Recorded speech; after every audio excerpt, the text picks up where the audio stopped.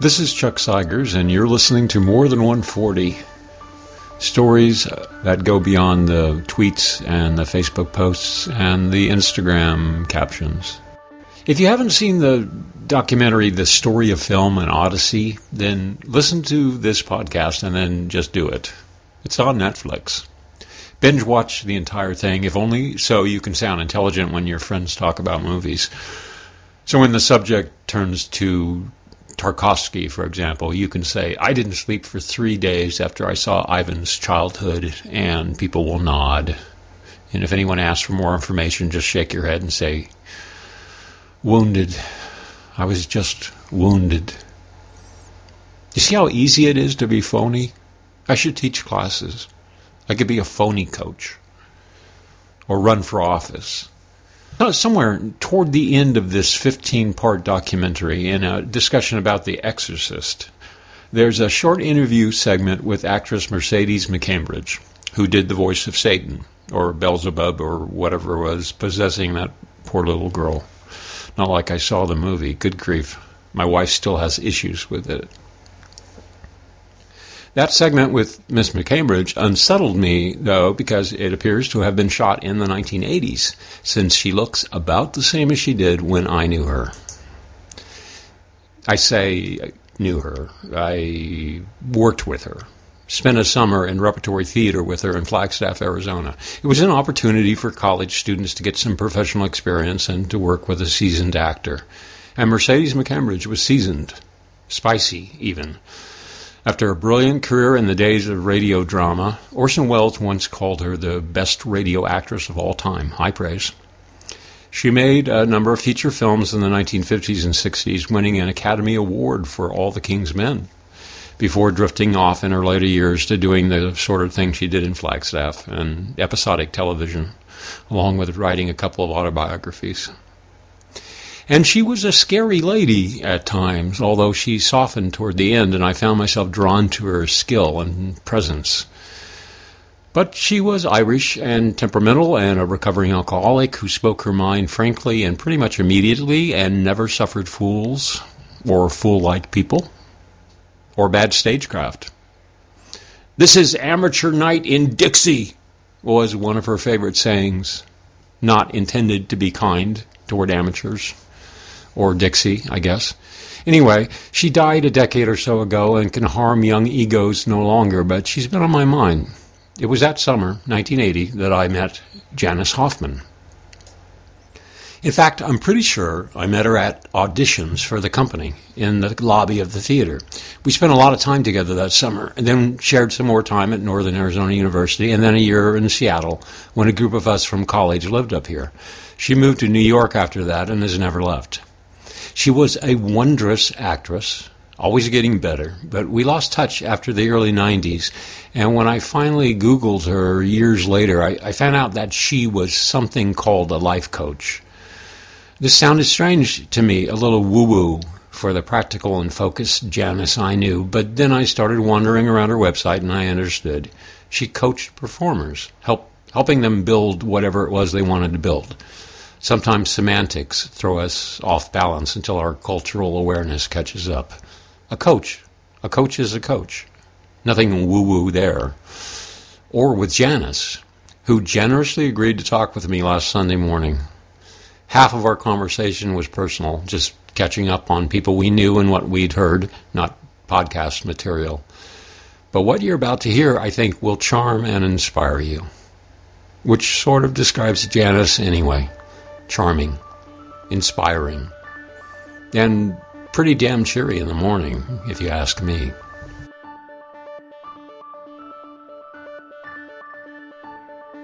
Good morning. Oh my God, what time is it there? Is it 7 o'clock? 8 o'clock. It's 8 o'clock. Good morning. Thank you for doing this so early. And thank you for doing this. Oh, I'm excited. I know. How fun is this, right? It's been fun. It was a crazy idea that I played around with, the idea of podcasting for a while, and I couldn't come up with a really good idea. And it's also, I had to kind of get over I know that we're all talking about narcissism now with social media, but we just need to get over the fact that this is new technology, and we didn't have the opportunity to tell our stories before. So we don't need to be worrying, I think, so much that we're talking too much or oversharing. I think that's a fake concern. But that came up. It was like, why would anybody be interested in what I have to say or what anybody else has to say? So because we love stories. We love hearing other people's stories. I know so much about people that I sort of know or I used to know. And I have these memories of the way they were, and now it's sort of like if you think of it as an alphabet, I know A really well, and now I know Z, and I know sort of what they look like now, and I know what they're doing and what they're interested in and what they think about and what their kids look like or grandkids or husbands or wives and whatever. But I don't know what happened in between. Oh, does anyone remember that part? That's the part. That's the hard part. Well, but that's what I'm looking for. That's what makes me curious. It's like, how did you get to where you are today? Because that's not what we're picking up on Facebook or Twitter or Instagram. We're not learning the story, and that's what fascinates me. Yeah. That's the whole genesis of this. That's so interesting. I love it. I love storytelling, and it goes back to, why when good radio is good, it's great. I mean, I love long form radio, and and that's about stories, and that's about that fabric that you can't get in little sound bites. So it's cool. I love that you're doing this. I mean, I think this technology is fantastic, especially this, because here we are. I haven't seen you in 30 years. Yeah, and we're sitting here talking, and what the nice thing about once again about social media is you keep enough contact that you don't feel like you're coming out of the blue. I know. It's like, you ride your bike along the Hudson sometimes. I know that about you. I know it doesn't feel like 30 years. It doesn't. I mean, really, it's true. It's been great that way.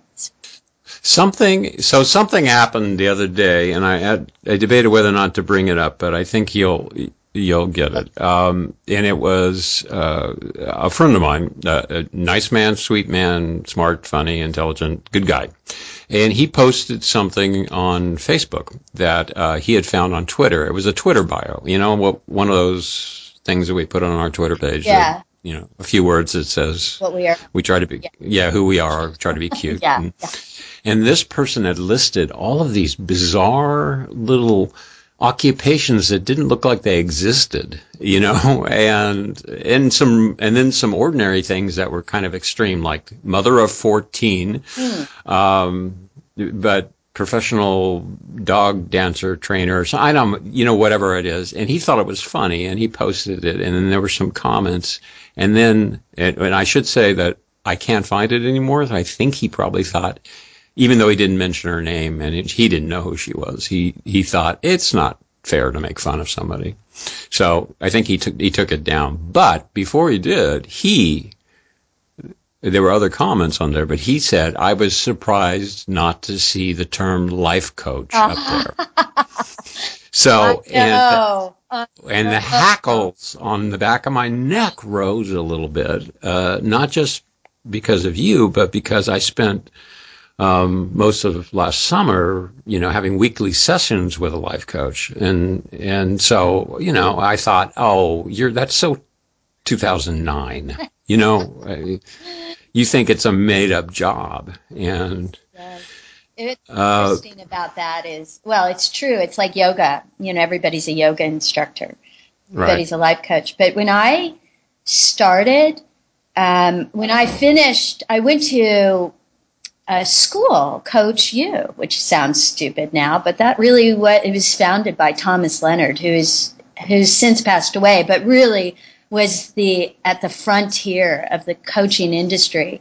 And when I left that program, it was 3 years, 3-year program, I had to educate people what a life coach. I mean, in order to make a sale, I had to educate people what a life coach was. No one knew what it was. No one had a coach at that time, except for executives. But you know what? Oh. Actors always have coaches.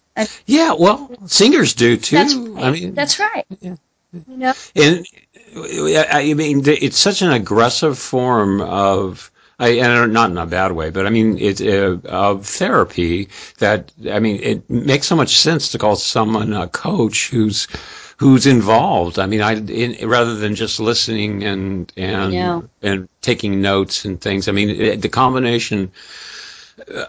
What I see and what little I know when I kind of like interpret what I see, things that you talk about or you write about, and I read your blog when I can, when it pops up, and your ideas, and I think this combination of inspirational and aspirational is what makes the difference to me. The idea that you're not just saying you can do this, but the other person is saying, I want to do this, and you're saying, well, you can do that, and they say, and I'm going to do this too, and then just this synergy. Yes, that's right. And it excites me, and so I just think of it as evolution. I just think this is what this is what we're going to be referring to a lot of people as coaches from now on. Absolutely, and it is evolutionary, evolutional. Is that the word, evolutional? Sure. Okay. Let's use it. I love it. Yeah. I mean, that's where positive psychology, I mean, you'd think that, that's new. That science is new, like 2004 new. I don't think the program existed at UPenn until then. And man, there's no going back to the science of happiness and the science of thriving. But it's, that came out of, really, truly, I mean, believe it or not, I mean, the self-help industry really, without the empirical evidence, kind of held a place card until somebody was ready to show up and put some testing behind it. So It's interesting. People want it. People want it. Do you are you still frustrated by having to explain, or do people pretty much get it? No, I don't have to explain at all. I never had, now I'm more, I'm almost like, I get a little like, I don't want it to get watered down. I don't want it to be thought of as something, there's a lot of cynicism because, there is no real accreditation involved. So everybody is a life coach. And I get that. I must say that I don't always really refer to myself as a life coach. Certainly it's a part of my training. But because I've spent, all those years in the theater or in the entertainment industry, a big part of how I work is really influenced by building things. And building things with creative people. And so a large part of what I do is that, and it's influenced certainly by my training as a life coach, because I do, and now, and as a life coach, and then most recently, my work in positive psychology, which is just mindset. That's just about, listen, there's the outer game and there's the inner game. And if you can upgrade both of those at the same time, then fantastic. No, I love that. Right? Instead of suffering, the artist's life is very scary. And so we could use some mind game, some inner game stuff. And that's what I get from the life coaching. Other than structures, which are phenomenal. I mean, it's great to have structure. And a lot of creative people, feel like that might interfere. But actually, if you can help someone set up the right structures, then they friggin' kick ass. So that's really, so sometimes life coaching is almost too, life is big, but it doesn't exactly really say, exactly what I do. So I don't, No. I don't want to, so I almost don't get myself, I don't say that out loud a lot, Okay. just because it does Well, box me in. well, I want to. I want to understand what you do. I mean, I know a little bit about it, but to go back to my alphabet model, Okay. the last time I saw you actually was, and I'll just do the exposition real quick for anybody who's listening. That we met in college. We spent a summer working with Mercedes McCambridge, which was Oh my God. I'm so happy that I did, but because I Awesome. have such great stories to tell about it. But What a great uh, summer. yeah, it was a great summer, and then we attended at the same time for a couple of years. Seems like at one point you went to Europe for a while, but Right, I went to Boulder and I lived with Kurt. I lived with Kurt Strife in Boulder, Colorado, and I saved money. I worked at a restaurant, saved money, and traveled around Europe. oh, okay, yeah. It's trying to we worked with in and out with different people and trying Yes, to yes, place them, and of course memories 30 years down the line, yes, but. We did actually see each other again in '92 when Cliff White retired. yes. Uh, Yeah. so that's the last time that we saw each other. So Wow. it's and right then I got the sense that of what you were doing, that you were acting, you were directing. Uh-huh. At some point, you made a reference in you gave you spoke a little bit at Yes, yes. at the event, and you talked about feeling like you had been spinning your wheels Mhm. at some point, and that Cliff had given you some suggestions and help. So, so where did you go from there to where you are now? I Okay. mean, what was that process? Well, let's see, 92. So I was in the city then. Okay, so I was living in New York City and I was, I was really serious. I was training very seriously and I was auditioning very seriously and I was I was doing some theater work. It was good. But I was not getting younger and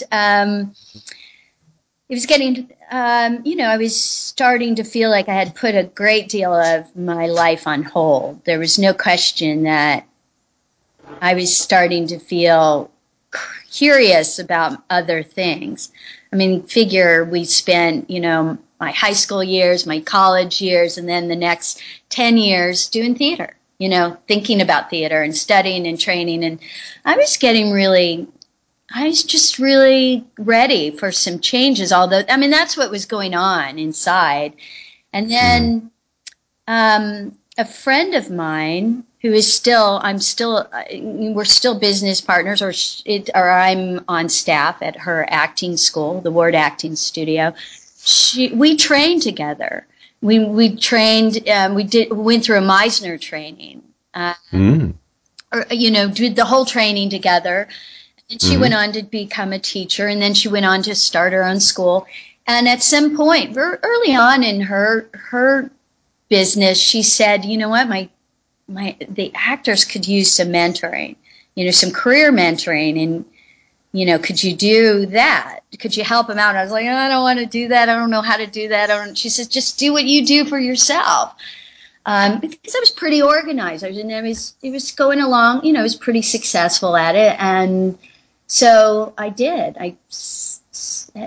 Started a workshop, and like two people came, and then 6 weeks later we did it again, and then four people came, and then 6 weeks later we did it again, and then 8 people came, and then we had two workshops, and then I had it just went along like that, and then I was leaving a very important relationship, and I was like, I think I'm going to do this. I think I'm going to stop acting, and I'm going to go to school, and I'm going to do this really. I'm going to really, I intuitively, I'm very good at it, but I think I'm going to learn how to do it. And at that point, I had hired my own coach, and it was phenomenal. It was like one of my best years ever. I was like, Uh-huh. this is great, man. This is great to have a coach. This is really good stuff.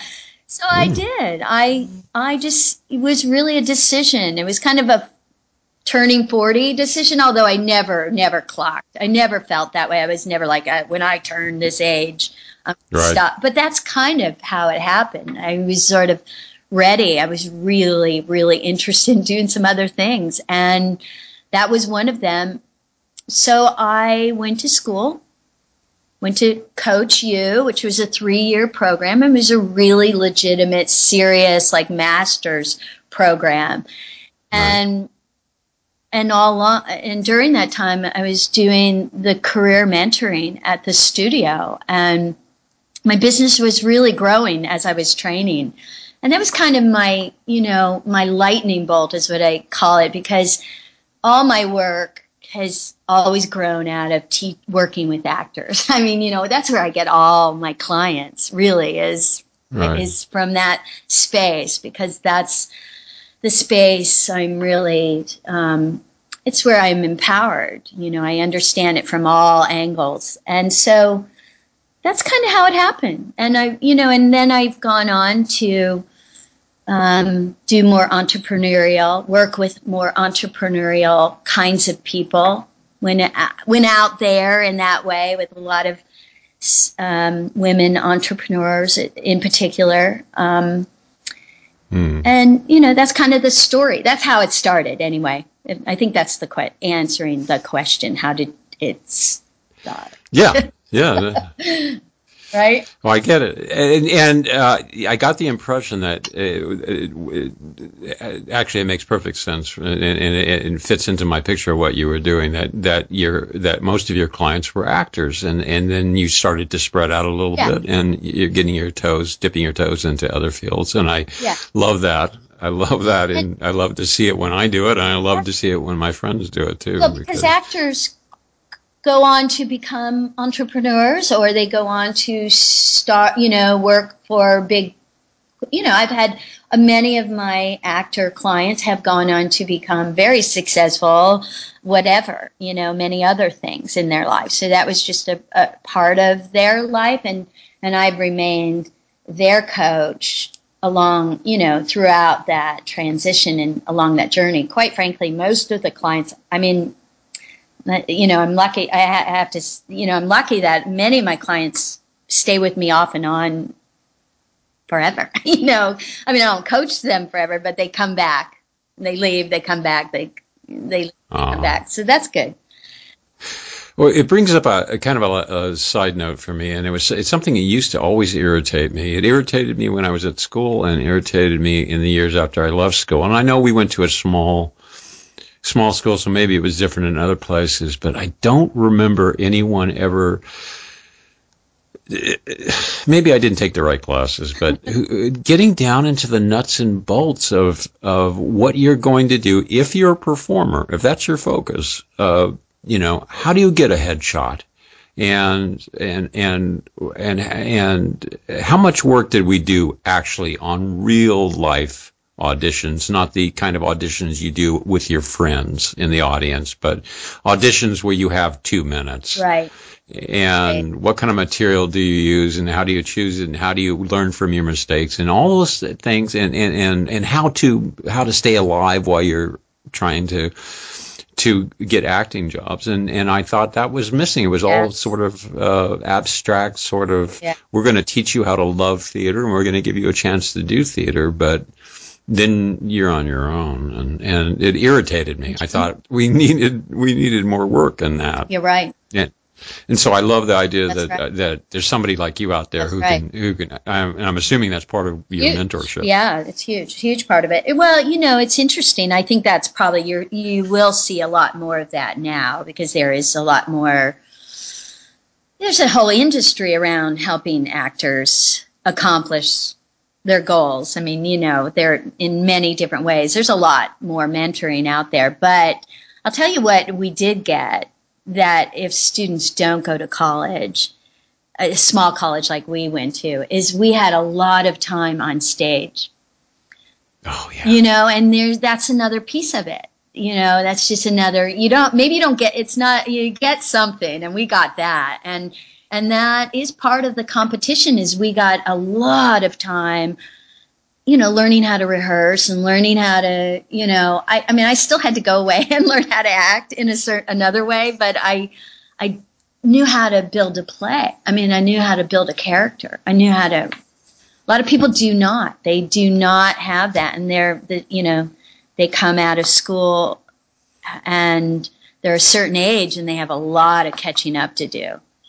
Oh, well, I used to look at people who were determined to be actors, and I used to think, if you can only get a spear carrier role in 4 years at a small college, I would rethink this. I mean, logically, practically. Yeah, right. I got so much experience in high school because I was just at the right place at the right time. I was the right.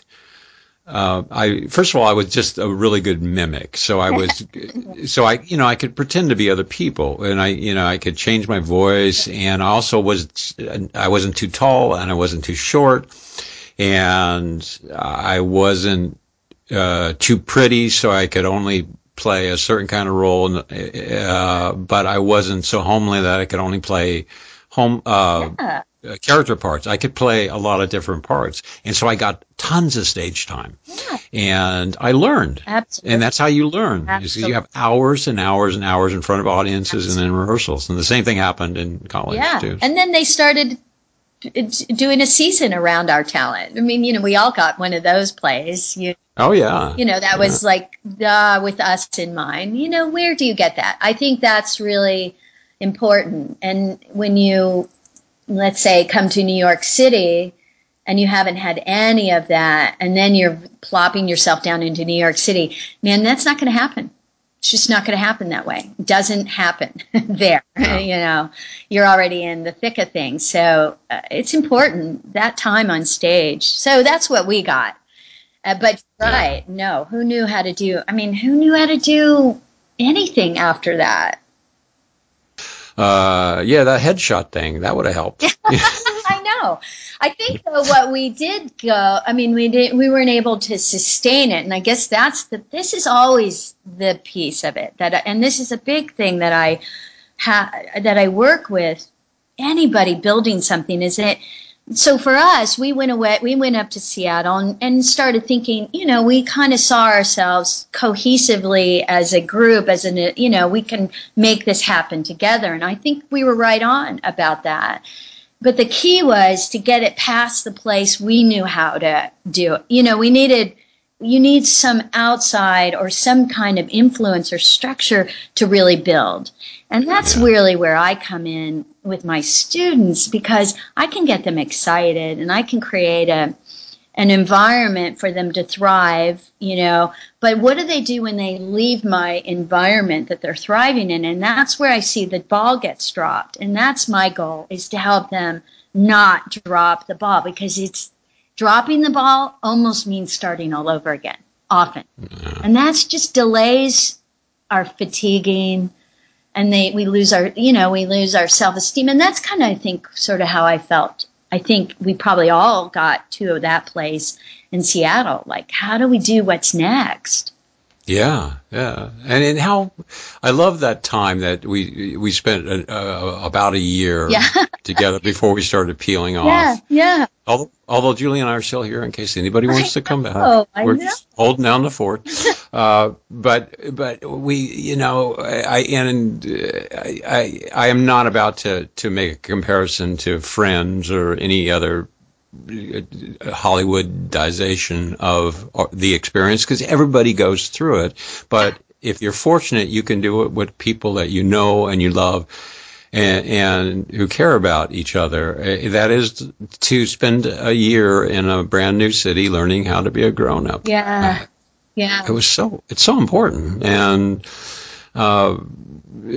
to have support around you is so drastically important. I think it's the one thing that my daughter and I share. We're very much alike, but I was thinking the other day, we're both family builders. It's very important for us to build families, regardless if they're blood or not, to have them around us. Yeah. She has created her own family, and I think it's so important. Yeah, it's fantastic. It's exciting to see. I love it. And I love that I mean, if they're still doing it, then at this point they'll probably stick together forever, right? Oh yeah. So these people Yes. they're connected for the rest Yes. of their That's lives. right. That's right. It's like we had to reconnect Yeah. because I guess snail mail wasn't working for us. No, and then you forget to make phone calls, and That's right. suddenly you realize it's been 6 years, That's right. and you don't know anything, and it's awkward. Would you? I know you're branching out, but so would you say that your clients are mostly younger? Youngish. Young? That's interesting. Uh, mostly young-ish. No, they're certainly my age too. So I certainly coach a lot of peers. But yeah, I Okay. mean, the youngish people come through to me through my workshops. So that's the thing. That age range doesn't Hmm. change. It's Oh. still it's still a young emerging artist that comes to New York City for 6 weeks to do a summer intensive or something, and they definitely stay that age. I'm the only one that gets older in that classroom. But yeah, and so those people now that, I like to think we're going to grow up together. I mean, I like to stay in touch with them. I like to coach them if I can and help them build. Um, but then I have the people that 15 years ago that I started coaching, or 16 years ago, and we were all the same age. So, you Oh. know, so it's a wide range of. I don't coach a lot of people older than me, though. That I don't do. I don't know Okay. why. I mean, I guess because they are doing other things. They need other things. So Yeah. I think people think I am maybe younger than I am because I sometimes think I act that way, but Yeah. you know, I think you do too. I think you look younger than you are. I mean, I know how old you are yeah, roughly yeah. because I'm the same age as you, probably, or a year younger, maybe. a couple years maybe, but yeah, we're in the same Yeah. cohort. But yeah, I can tell. I can tell. I and appreciate that. And the reason I ask is I had the experience a couple summers ago of spending a summer working almost exclusively with 27-year-olds. And I mean 27. I think one guy turned 28 during the shoot, but Yeah. that seemed to be they all were exactly the same age, which meant that they were essentially a generation removed from me. They were my children's Yeah. ages, or what could be my children's ages. And I and I'm sort of used to it because I always spent time with my daughter's friends, and I stay in touch with them, and when I'm out to visit her, Cool. Yeah. they come over and I'm friends with them, and we have relationships, and I mean, and the ones who are still up here in Seattle will stop by the house occasionally I and love that. with their kids, and it's fun, Yeah. but Yes. I was not prepared, and part of it is because I've been working at home since I was like 30, Yeah. so Yeah. I didn't have that period of going through corporate world or whatever, Right. some other kind of Right. business world where I would grow up and become a mentor to younger people. Yeah. So I just was overwhelmed with the energy that I got uh, from being in their presence, That's and also the awareness that we had different experiences, and I wanted to be careful, and I was a little self conscious, and I was like, keep your mouth shut, don't embarrass yourself, just only use your best material. oh. So Only if you have something really funny to say should you say it. But some of since these are all film I love it. students, and I mean the volunteers, I mean the people who just wanted to work on a feature film, any feature film, just because it's a different experience than doing a short. They were volunteers. They Yes. just they got coffee. They went out and got new batteries. They did that. They scut work. They were all graduates of film school. That's amazing. That's how serious these people were. Yeah. And so we talk sometimes about about movies that we enjoyed, and they'd bring up one, and I would listen to them for a while, and I could just lean back and say, yeah, I saw that when it came out. Yeah. And it was kind of a cool experience because it was like, can you imagine if I mean, I'm thinking of some of my favorite films from the 40s or something, to talk to someone who said, yeah, I was there opening night of Casablanca. Right. Yeah. But you know what I notice? Okay, so that's basically the age range that I'm coaching, in the workshops. Is I look at them, I go, I was never that together, or I was never. I mean, sometimes I look at them and go, you guys are so with it in a way that I do not remember being with it. I mean, so I admire them as, there's something about the age that, I don't know. It's just they're sophisticated in a certain way that I don't remember being. So sometimes I feel like I still am, they still are my peers because they have a lot to, I learn a lot. I always learn a lot from my students. Well, they've also, to go back to our evolutional word, I mean, they've built on what's come before. That's right. There's been a lot of talk about how did we get all these amazing child actors on screen in the past 20 years? It's because they've been watching movies their entire lives. Yeah. And they know. Yeah. And they're talented, but they, I even in college when we would go and watch high school actors, I could tell that they were better than we were when we were in high school. Yeah. That they were learning. Yes. From watching. So. Yes. Yeah. Well, I don't know if they're better actors. Yeah. That's what the interesting piece. I mean, you're probably right, but that is one thing I never know for sure because I actually don't work with them on their acting. So I can help them build something and not know anything about their acting. I mean, eventually I hope to, I will because I'll go see them in a show or something. So sometimes it's more about just their life experience is different. They're exposed to so much more. They have access to so much more. So they bring a lot to the table. And what about you? Is this, I know you're, and I keep coming back to this, but I just love to hear that you're expanding and you're still reaching. Do you still perform? Do you still think about performing? No, I was really clean. It was a really clean, I mean, it was a really authentic decision. It wasn't forced on me. It came, it was a moment in time. I go, good work. This is really great journey. This has been an amazing education, an amazing experience. I love doing it. I was very good at it, and I'm done. Yeah. And I really meant it. It was really, I'm done. So I was lucky to sort of already have started, bridging that, because my friend, thank God, that happened to me. I didn't go seeking that out. The opportunity to start building workshops. So no, I'm not, but I do speak. So I do public speaking. And so clearly that has helped me a great deal, being able to use my experience on stage. Yeah. My voice is strong. I know how to tell a story. So, oh my God, it informs everything I do. It informs all of my coaching.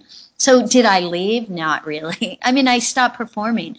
The only thing I really regret that I didn't do, during the time that I was really training was not seriously think more about directing, earlier on. Now I would not do that because it's just, I know what the career is like. Earlier on as a direction, as a like training and thinking about that, and less on stage, I think I would have really, really enjoyed that experience because I like to build things. Yeah. So, but that, so I help other people do that. Oh, I'm so happy. Yeah. Yeah. You're happy. Oh my God. I live up here. I live up here. So I left Brooklyn. I lived in Brooklyn, Williamsburg, Brooklyn for 18 years, and then kind of got pushed out. That was, becoming really gentrified and very, very, very expensive. Get really crowded and really busy. And kind of, as I feel the same about, I'd be interested to hear I think when we moved to Seattle, it was very frontier. It was still very rough, really, still Microsoft hadn't moved there yet. It's still kind of crazy. There were opportunities that probably do not exist now. No. And that was how it was. And quite frankly, in New York City, all in general, because it's a very corporate city right now.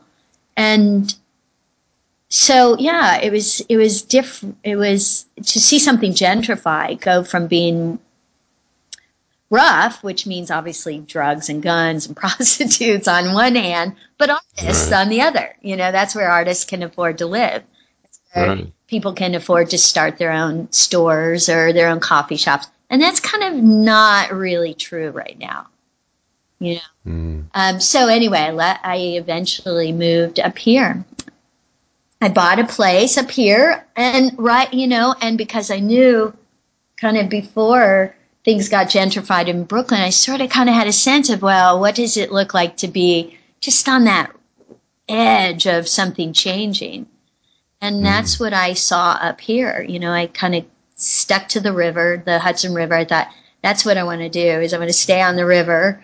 And I kind of got up here and I could see, this is, it's got some really, really rough areas. But then if you cross over, just over that invisible line, I thought, I could live right here. And that's where I am. And, unfortunately, the truth is it hasn't gentrified like I thought.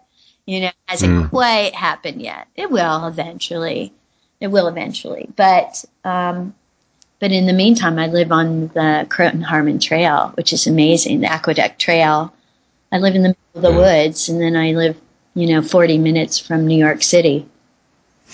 It sounds actually a little Seattle-ish. Having access to all to a major metropolitan area, but at the same time to nature and to get lost, to be able to get lost. And that's so important, because I was getting to the point where this is loud and crowded, and I was getting, it was starting to stress me out. I needed some way of, removing myself from it, but still I love it. I want to be in it. So it was perfect. It's exactly what I needed, which is, I love waking up and it's wild out here, but, I need to go to the library, or I need to go to the museum, or I want to go see some theater or whatever, So yes, it's perfect. It's exactly what I needed. To me, whatever system you use, whatever philosophy you have, whatever spirituality you engage with, to me, the goal has always been joy. I can't think of any reason why not. Why would we be, unless you believe that in a faith system that you were created and put here to either evangelize or to serve God or something else, what other reason can there be except to experience the extreme of human emotion, which is joy, which is to think, what a gift we've been given. God, blue skies. Yeah, that's right.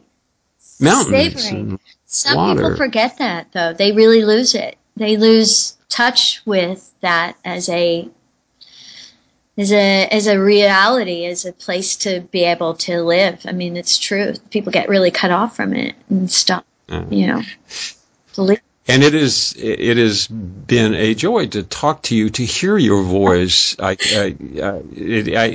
didn't intend for this to work out this way. I just really wanted to hear stories from people, and I realized there was a lot of catching up to do. But I have discovered how comforting and how much pleasure I get to hear voices again that I used to know, that I used to hear all the time. I know, right? So. No, this is great, Chuck. This is great.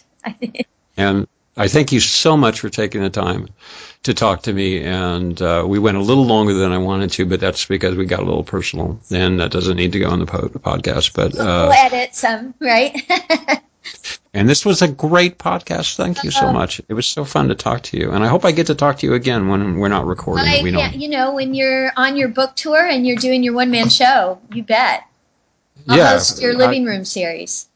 That's right. You were thank you very much. Seriously. And front row seats always for Janice Hoffman. Okay. Have a great day. Thank you. Thanks, Chuck. We'll talk soon. I hope so.